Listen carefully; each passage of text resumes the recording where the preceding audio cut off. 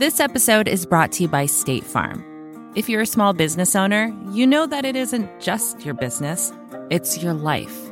And whatever your business might be, you want someone who understands.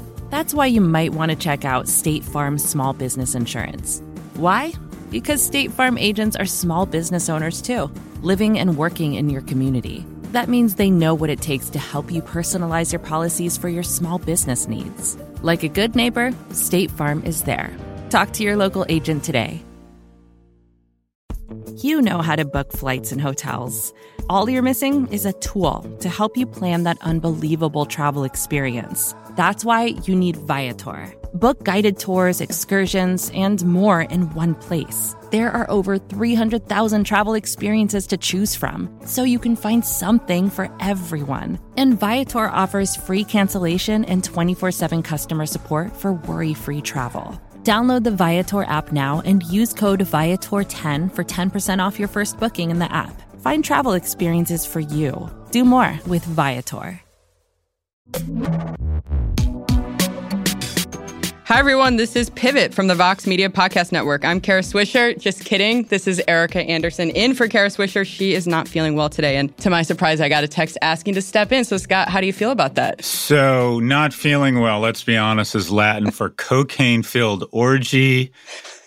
I want details. This is such bullshit. This is so... You're going on probation as an employee of Vox. I got a picture from Kara last night where she was out partying with a bunch of her friends. Please. And I think things got a little dirty, and now she's nursing the mother of all hangovers, and she tells you to step in. I think this is total bullshit. Yeah. What was she really up to last night? I mean, Scott, let's be honest. You're projecting. That's more you than Kara. I think I'm just angry I wasn't invited. If you have the photo, I implore you to post it. Otherwise, I know that Kara, she doesn't get sick often. So let's be nice to Kara. Or do you want to troll her since she's not on? We'll soon know, as I sent her a video to download on WhatsApp. So I'll soon know everything by the end of the day. Great. Yeah. All right, good. See, that's some political humor there. Okay, so now that she's out, let's do what we should do best, and that is talk about Kara behind her back. I think Kara is the type of person that remodels a home just so she can drive up in a pickup truck and yell at everybody. Your turn. Yeah, oh, do you? Your turn.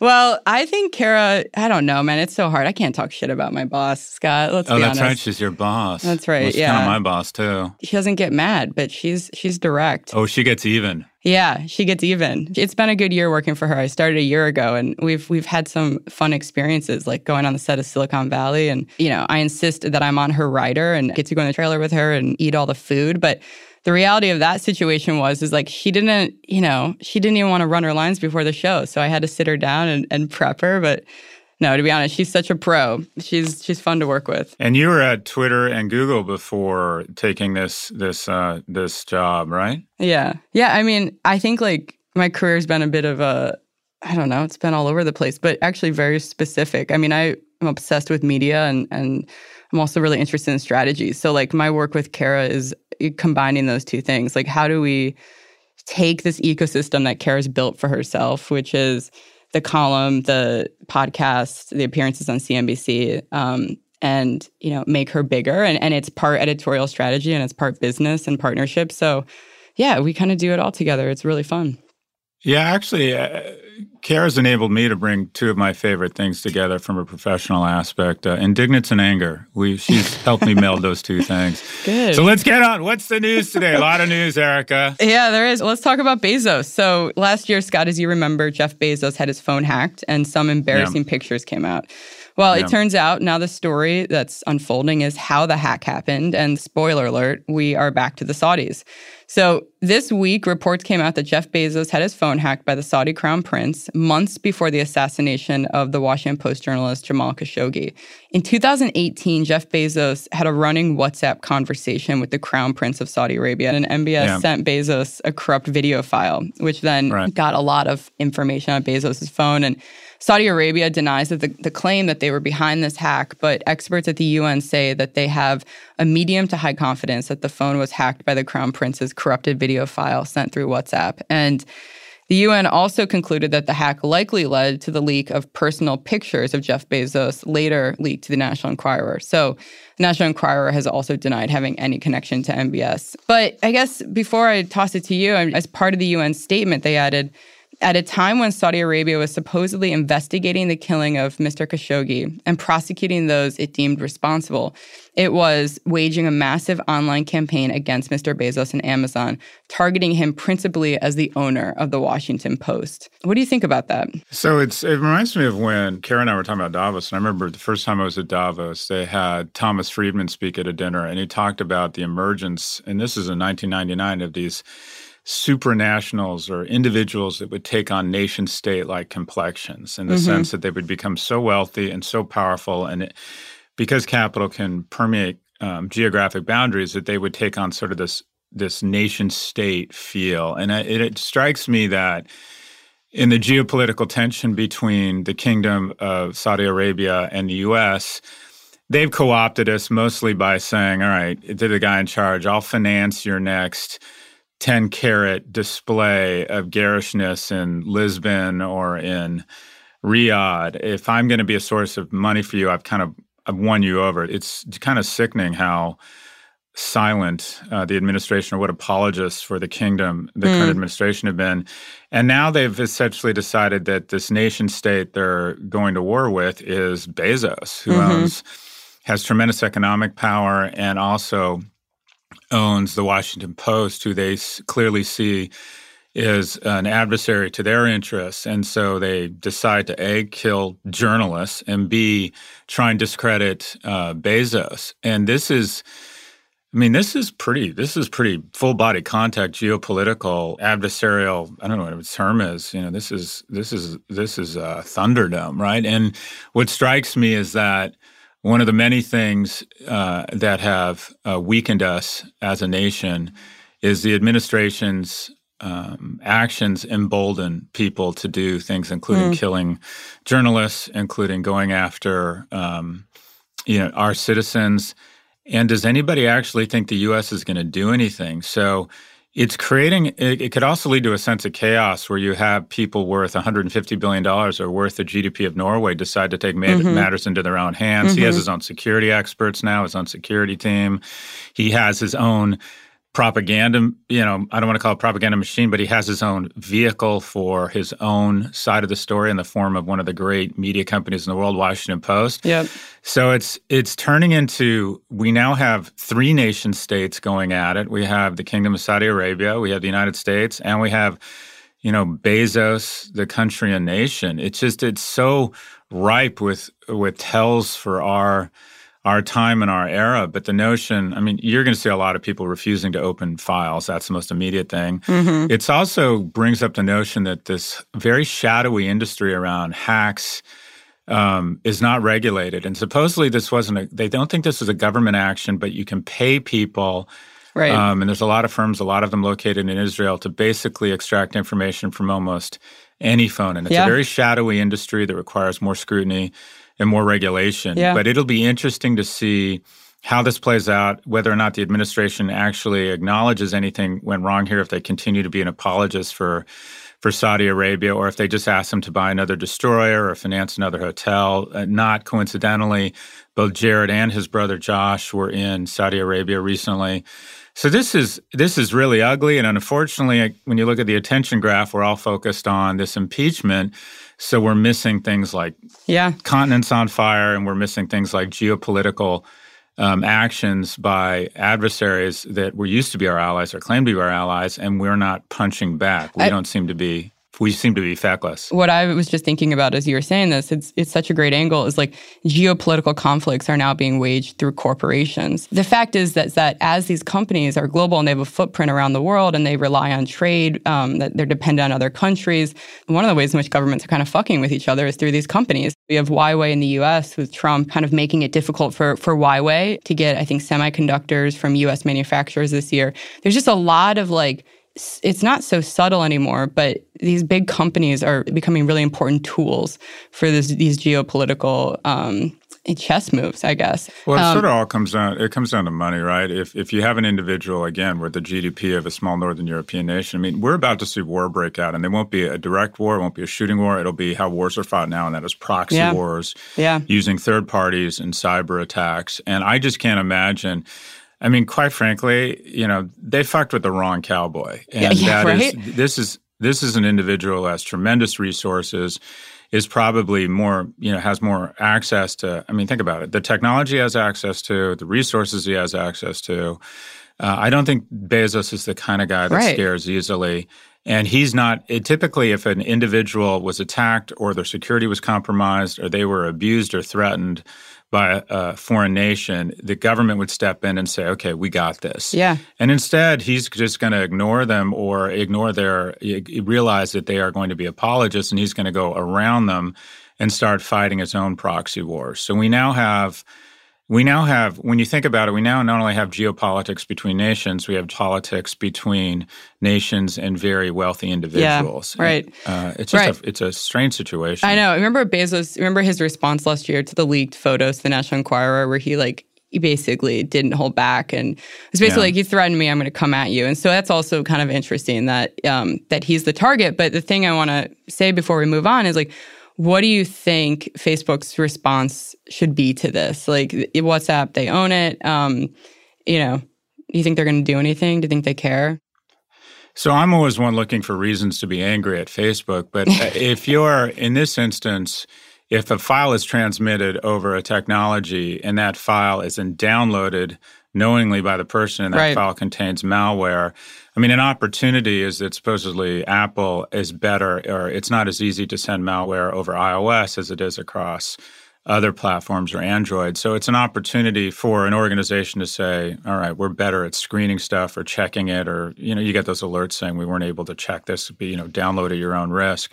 But I don't, at least immediately, I don't see how Facebook here is guilty. A lot of people immediately came out on Twitter and said, oh, this is about encryption. I'm like, well, this is about cyber attacks and about nation states versus individuals. It's not really about encryption. It's about malware and cyber attacks. So I don't think, I mean, at least on the face of it, I don't think you can really hold Facebook or WhatsApp accountable here. What are your views? Am I missing something? Well, no, I mean, I think that's a good point. I mean, there's a few issues here. One is that these tools, WhatsApp and chatting with people, they are, as Kara would say, being used as exactly as they were meant to. The problem is that there are unintentional consequences that occur, which this is one of them. And this is a malicious attack, to your point, and it's dangerous. I think one of the biggest issues is the literacy of people who are using these tools and that don't really have, let's say, they're at 5s or 6s where they should be at 10s in terms of understanding how to use this technology. So Jeff Bezos is probably should have known better not to download something, but I get emails all the time from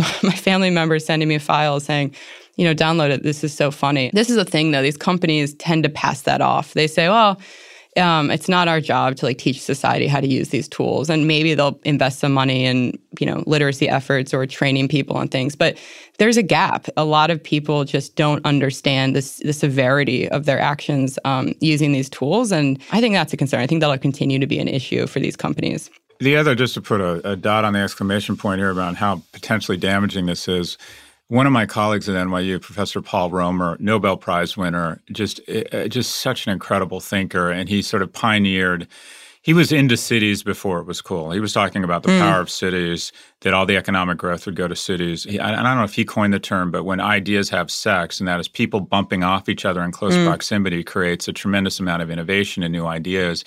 And one of the most harmful things, amongst many other things around some of these terrorist attacks that involved aircraft, is that when people are scared and don't travel, ideas don't travel, ideas don't bump off each other, global commerce comes to a halt, and ideation and people being in the same room comes to a halt, and the economy and the global economy becomes less innovative and less productive. And then the same is true of if all of a sudden data gets scared, or we get scared to transfer or let data travel, you're just going to have less innovation and less ideas. If all of a sudden we're very reticent to download data, we're very reticent to communicate with people online, we're cautious about the business we contract online, and all of a sudden the global travel of zeros and ones gets slowed, and there's more restrictions put in place, fewer ideas are going to have sex. So this is not only a threat geopolitically, it's a threat to innovation and the productivity of our economy. That's interesting. I mean, I think that we have gone from like 0 to 1,000 in terms of, in the last 20 years of sharing ideas and information and traveling across borders. So especially for those people who are privileged enough to do it. But I don't know. I don't know if it's a bad thing that there's a little bit of correction, in the other direction. That's an interesting point. My sense of WhatsApp, though, is it's primarily where it's really gotten traction is among a lot of the global middle class or people who couldn't afford traditional long-distance rates across telco. I mean, it's just gotten such... True. And again, I'm all of a sudden sounding like a Facebook apologist, but I do think WhatsApp has been an incredible boon for people in terms of some of the onerous long-distance charges they were having to pay through their own local monopolies. But anyways, okay. We shall see. Yeah, we shall see. So listen, the next story I want to talk about, and speaking of privacy and data, so we're continuing to follow the balance between user privacy with tools like encryption and a government's right to access that information through things like backdoors. And in this area, we have Apple Encryption Part 2. So this is a story that Reuters came out with a few days ago. It basically said that Apple had been working on an encryption system that would allow iPhone users to fully encrypt all of their iCloud data. And Reuters reported that the company halted these efforts after pressure from the FBI to keep that information accessible. So, what do you think? This happened over a few years ago. That Apple sources who were not named in the story said that probably one or two reasons why this feature or this plan got killed. One is the legal team killed it for various reasons that they didn't disclose. The second is that actually users would get super confused and lock themselves out of their iCloud data if this encryption occurred. We, as a side note, Scott, we should have people on, encryption experts, with you and Kara, since we got, hundreds of emails about this from listeners. But what's your take on this move from Apple? They're saying, look, it's just not true that we're not cooperating with the government. We've done this around iCloud. I also think that they're coming to the realization slowly but surely that encryption poses a lot of downsides, that there's a lot of kind of low probability, high severity scenarios that Apple could come under tremendous fire. It's sort of that Jack Bauer moment where, we say we don't ever want to torture anybody, and we need to put in place an absolute that we don't torture people. But you find a guy, you find out that there's 6 nuclear bombs about to go off, and you say, okay, it's that Jack Bauer moment. And are there going to be certain moments if we decide to build a fail-safe box? And I got a couple quotes here. First off, I want to apologize to the Daniel Kahneman fans or disciples. The Nobel Prize winner wrote this great book around fast and slow thinking. And I misquoted him last week saying that people were subject to slow thinking. Slow thinking is actually the good part when you rely on the better notions of your instincts or your brain to slow down and really think through stuff and offer some nuance. And I'm worried about the encryption debate that immediately people go to fast thinking and go, okay, encryption is Apple, who we like, and Tim Cook seems like a thoughtful, likable guy, and the backdoor solution is Trump and Bill Barr. And it's strange that, and we were talking about this, if you do a heat map of iOS versus Android, basically, iOS is Democrat and Android is red state. That if you look at a city, concentration around a city and where there's wealth, it lights up iOS for the wealthy areas and it lights up Android for the lesser wealthy areas, because the general compact with people around Android is we'll molest your data, and in exchange for that, we'll give you cheaper phone, cheaper data. And iOS has said, you deserve privacy. Privacy is now a luxury item. You'll have to pay more, but we'll only pull 80 to 120 data points. But where that heads is, one of the places it goes is that people immediately assume this debate. They take a shortcut because they're busy, and they go, okay, encryption bad because it equals Trump and Barr.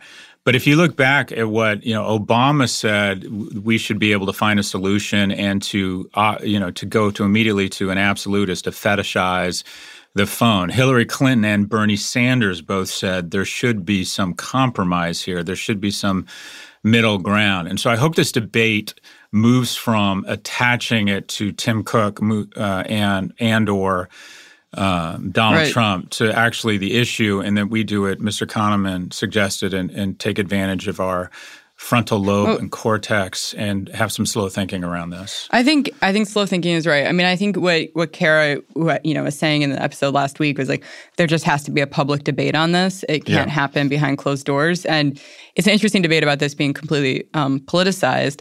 I think on your point on Android versus iOS, Android has historically had lower price points, and that was the reason that they scaled pretty quickly. But, they just came out that Pixel, which obviously they're trying to get into that market, which is the same price point as the Apple iPhone. But listen, I think that it's really interesting. I think from an optics standpoint, we have Trump tweeting last week that, Apple should kind of get on board and help the government. And then it's kind of like the right hand maybe not knowing what the left hand is doing, the other side of the government working closely with Apple. But the reality is I don't know if it's that Trump might know all of this. It's just the fact that he's building a narrative. He's building kind of an us versus them narrative, which, is the great creativity and the great, I think, thing to watch of this administration is they know how to build narratives. And, a lot of people follow them. So, oh, wait, I found the quote. I found Obama's quote. He said, "You cannot take an absolutist view on encryption. If your view is strong encryption, no matter what, that does not strike the balance that we've lived with for 200 to 300 years, and it's fetishizing our phones above every other value. That can't be the right answer."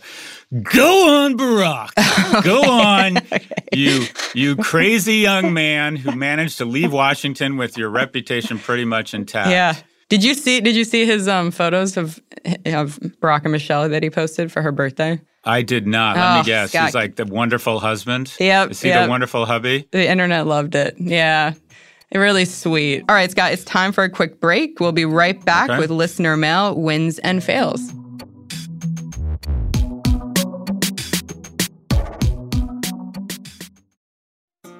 This episode is brought to you by State Farm. You've heard it before. Like a good neighbor, State Farm is there. But it's more than just a tagline. Because State Farm agents are small business owners themselves who live and work in your community. And if you're in the market for small business insurance, who better to work with than an agent who understands what it takes? State Farm agents can help you create a personalized insurance plan that fits your small business needs and budget. Talk to your local State Farm agent today about small business insurance. Like a good neighbor, State Farm is there. Vacations can be tricky. You already know how to book flights and hotels, but now the only thing you're missing is, the actual travel experience. Because is it really a vacation if you're just sitting around like you would at home? You need a tool to get the most out of your time away.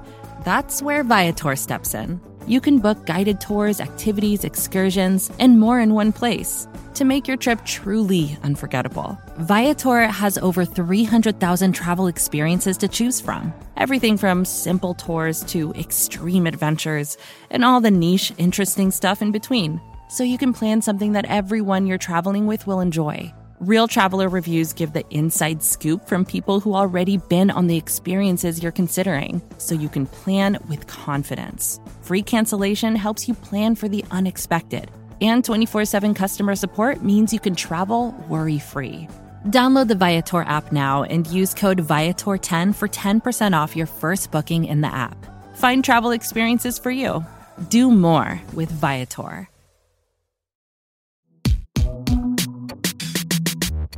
All right, Scott, we're back. So let's dig into some listener mail, shall we? You've got. I can't believe I'm going to be a mailman. You've got mail. Hey, this is Bhutani. I'm from India, former NYU student. Kara and Scott, I had a question for you around Jeff Bezos' recent trip to India. It seems like a PR tour where he's promised $1 billion, a lot of jobs, and has been wooing a lot of businessmen as well as small and medium business owners who is promising a lot of employment to. Very curious what you think about what he's actually trying to achieve with this, especially given how Amazon India now competes with essentially Walmart-owned Flipkart, and where this e-commerce war is headed in India. So Scott, this is an NYU alum, so I want you to start us off. But let me just give a little context. Obviously, Jeff Bezos announced last week that he would be investing $1 billion into India over the next 5 years. I think the Indian retail market is $1.3 trillion, so it's a bit of money. But there are obviously a lot of challenges. But I want to hear your take. What do you think about this move? Well, committing $1 billion, or Amazon or Jeff Bezos committing $1 billion to investments in India is tantamount to the world's wealthiest man committing $961,000 to fight the fires in Australia. It's just a ridiculous. Oh, wait, he did that. This is pretty much insignificant. It just doesn't, that's a drop in the bucket. India is going to be in the news a lot more around sort of the innovation or our obsession with the innovation economy. So I went on the board of Gateway Computer, which, and I always like to talk about the boards I'm on because it makes me feel better about myself and signals just how ridiculously fucking impressive I am, Erica. Right.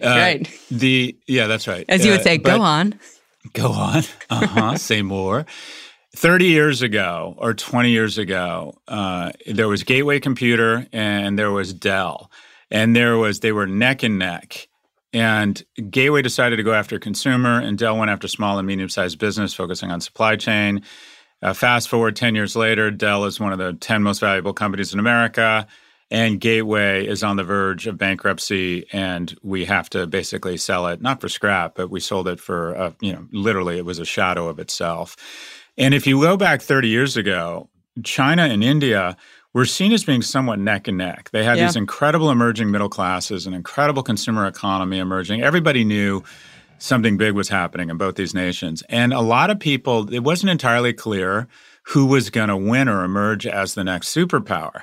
And you had China, which had unbelievable manufacturing processes already in place, the ability to create infrastructure investments.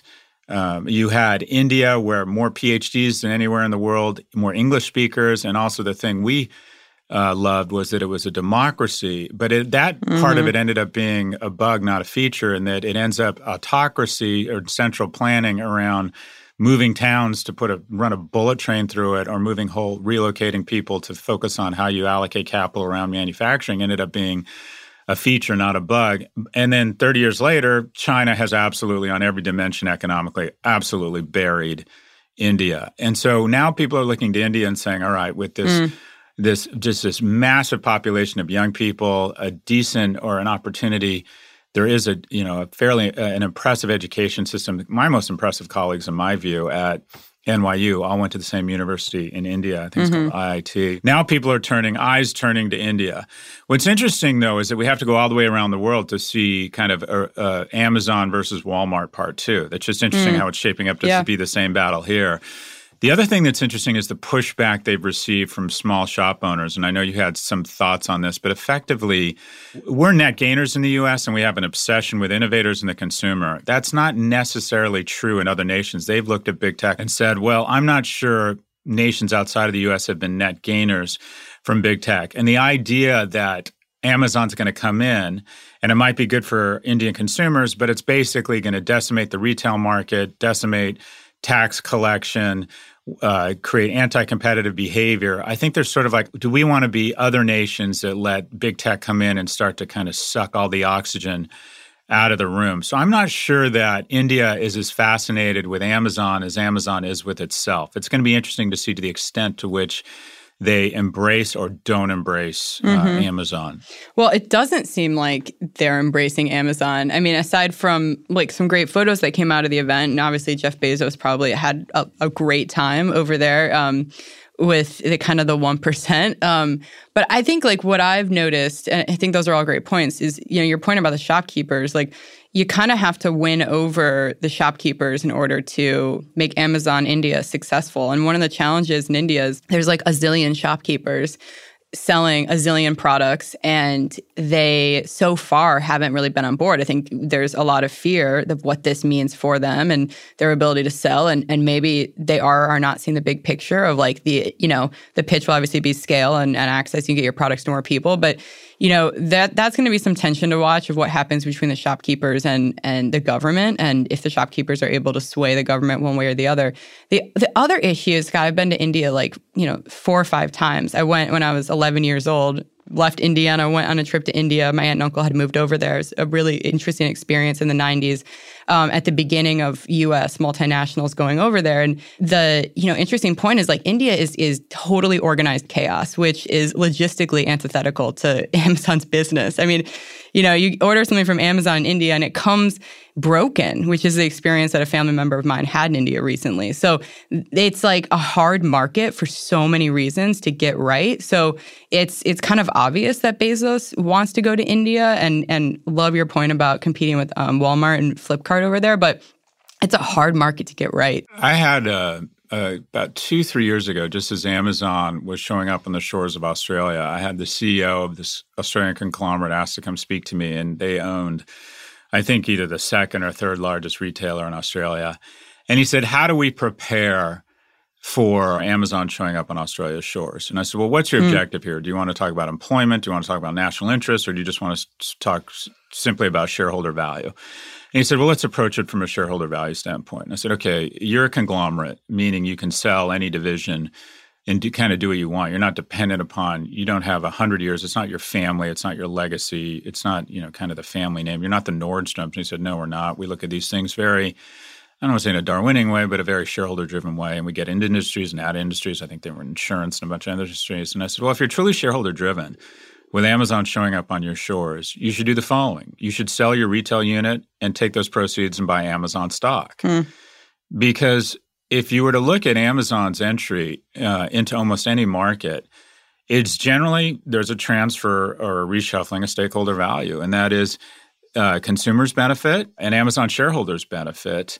But jobs and businesses and the market capitalization of that specific market as the retail valuation gets crushed. I mean, even just on the day that Amazon announced it was coming into Australia, you saw the Australian retail sector shed billions of dollars. So this has become, again, back to kind of Bezos, the level, the implication, the impact these companies have on a global economy where frictionless flow of capital and a company's ability to scare entire industries in other nations. It's just in my opinion, it's more evidence that, Amazon, in my view, has become too big and too powerful. And a lot of nations, we're net gainers from Amazon in the U.S., and which isn't an excuse for not regulating them or not breaking them up.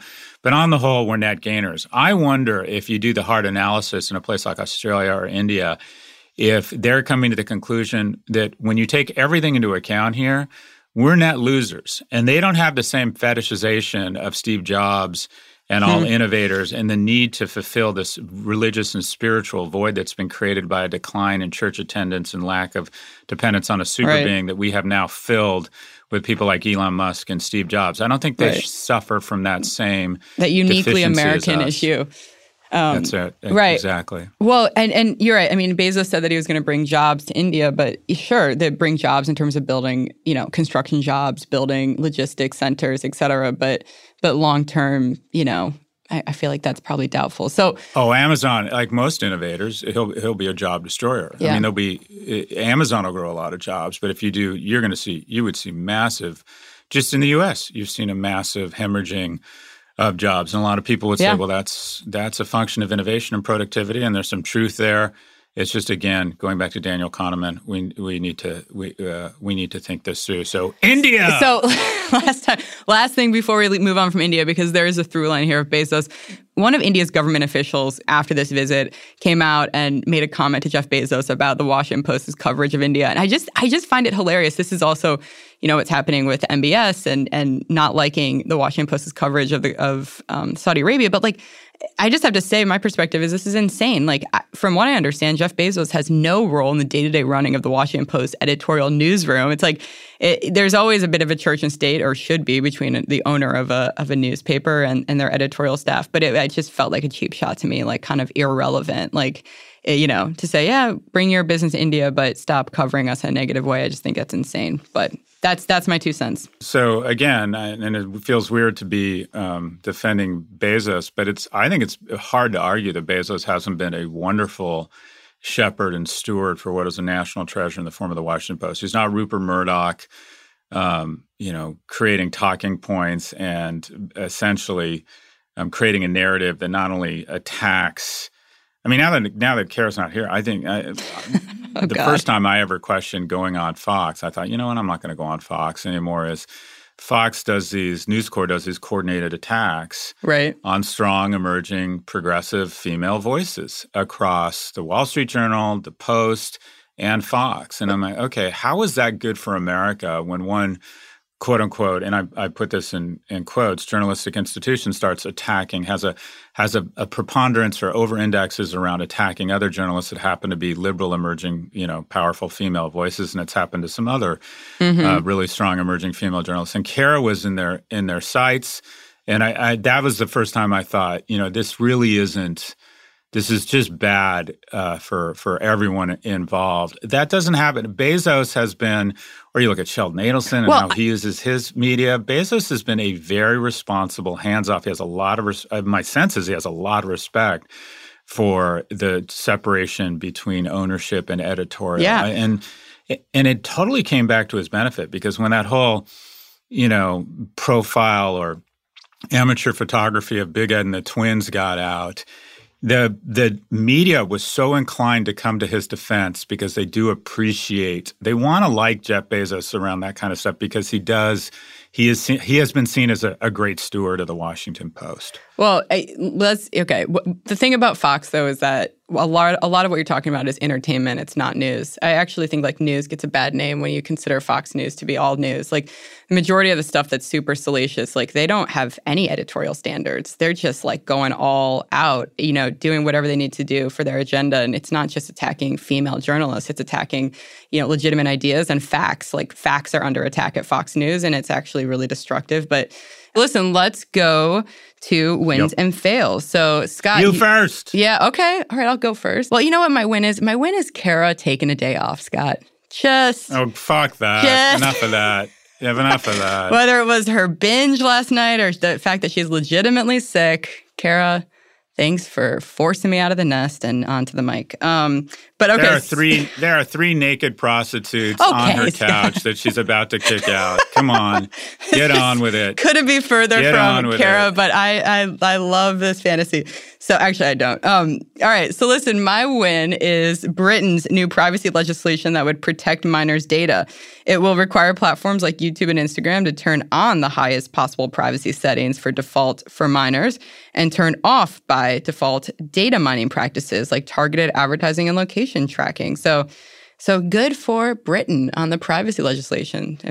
Happy to hear about that. Yeah, and Britain's also threatening taxes on big tech, and basically to try and incentivize the OECD to get their act together and create a kind of a pan-European approach to taxation around big tech, as again, going back to this notion that other countries aren't as in love with big tech as we are, and realize that they can't continue to have these companies transfer billions of dollars of capital outside of their country and not leave any behind in the form of taxes. But yeah, I agree, Britain. It'll be that was a strong move and a nice win. So my win is Michael Bloomberg, who has placed fourth in the new Monmouth National Democratic poll. Biden came in at 30%, Sanders at 23%, Warren at 14%.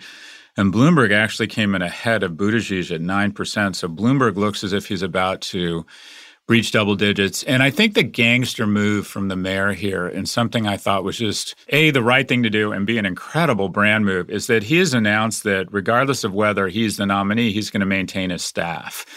And it just sits in such stark contrast to these other billionaires who claim to be very concerned about the nation and say their number one priority is to get Donald Trump out, but only as far as spending their own money on their unique vision and their unique role as commander-in-chief. And I wonder, is Howard Schultz continuing to fund moderate candidates? He claimed there was such a need for moderates, but now that he's no longer in the race and he said he was willing to fund, I think, up to $200 million, has he decided that there's still such a need for moderates that he's continues to fund moderates, or was it only his unique special vision? Mm-hmm. I assume Tom Steyer, and to his credit, he's continued to do this, and I trust it wasn't political messaging. It's going to continue to be a warrior for the environment. But I think Bloomberg, my win is Bloomberg, A, obviously coming up in the polls, but B, committing that he is about getting Trump out of office as opposed to solely being about him being president. And I think that there is a path.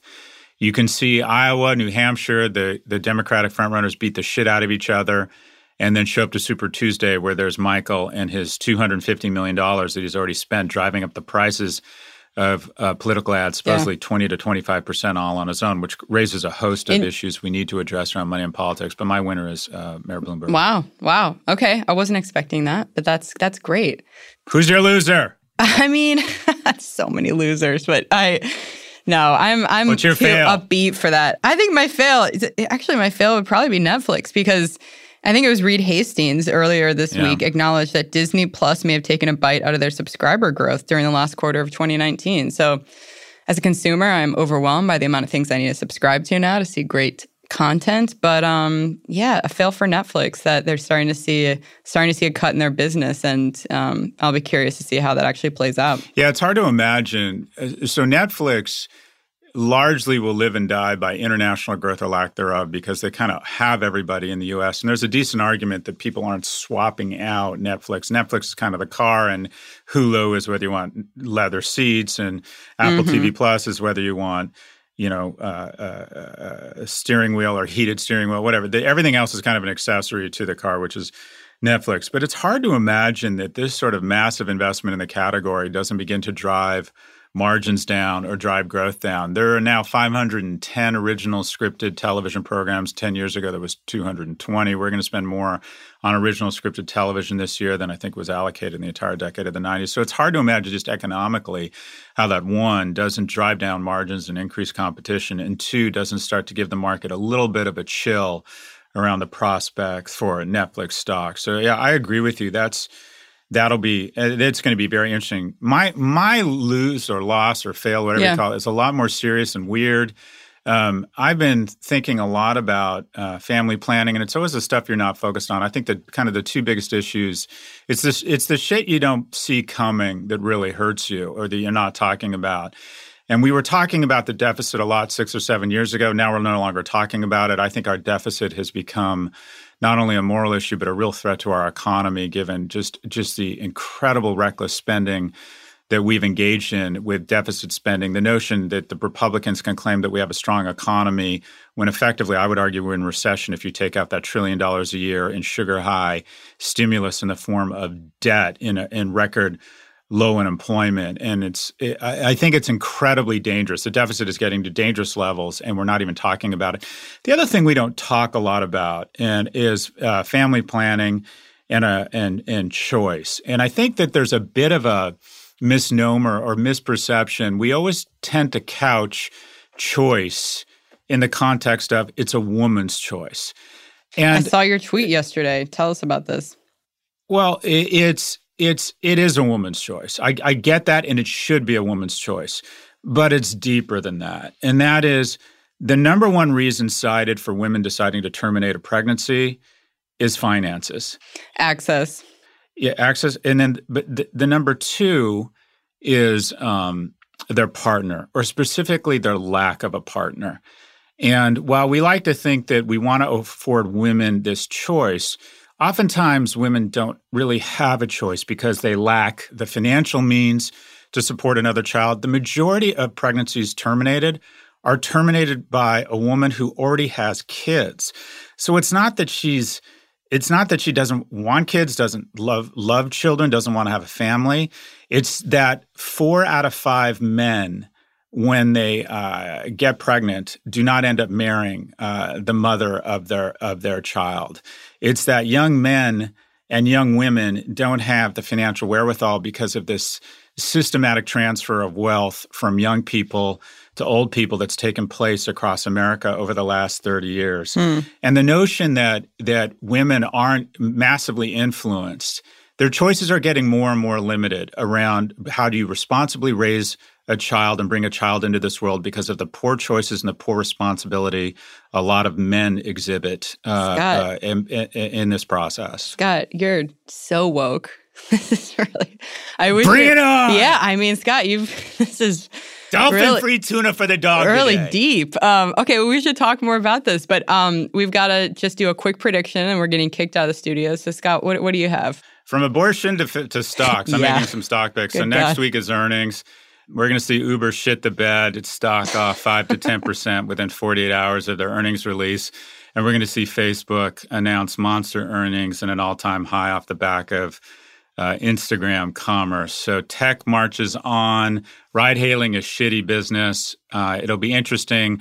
Uber has now gone full into what I call fraud-splaining, and they're starting to report this bastardized form of EBITDA called segment-based EBITDA, where basically they take a bunch of costs out and pretend that those costs are for some reason at some point going to go away. They're not. They will begin to downplay Uber Eats, as they will either exit that business or sell it to Grubhub, as it makes ride-hailing look like a good business, and ride-hailing is a shitty business. So my prediction, Facebook on the back of earnings, all-time high. We'd like to think that their gross negligence and their tearing at the fabric of American depression will show up in their numbers. It will not.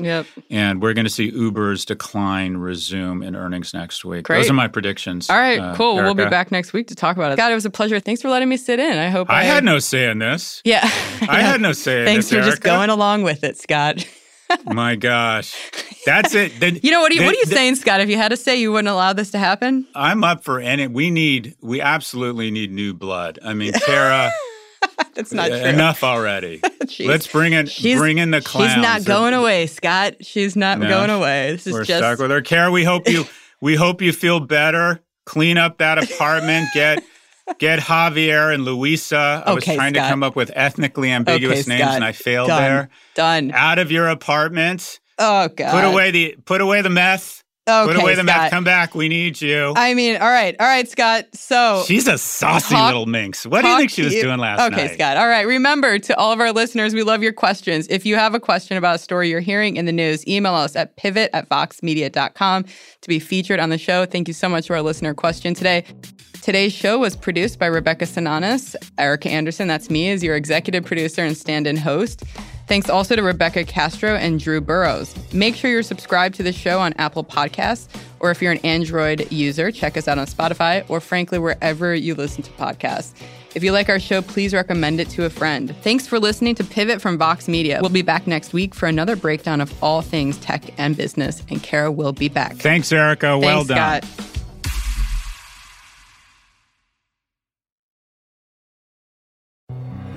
Hi, I'm Ben. I suffer from a condition called writer's block. It strikes when I'm at work. That's why I choose Canva Magic Write. It works fast, generating text in seconds, thanks to AI. Common side effects include increased productivity, compliments from coworkers, feelings of satisfaction. Now I can say bye-bye to writer's block. Ask your boss if Canva Magic Write is right for you at canva.com, designed for work. More to-dos, less time, and an infinite number of tools to keep track of. Sometimes doing business has never felt harder, but you don't need a miracle to hit your goals. You can just use HubSpot, because their all-in-one customer platform can make growing your business infinitely easier. Imagine this: high-quality leads, fast closing deals, wildly happy customers, and more benchmark-breaking quarters. It's not a miracle, it's HubSpot. Visit HubSpot.com to get started today.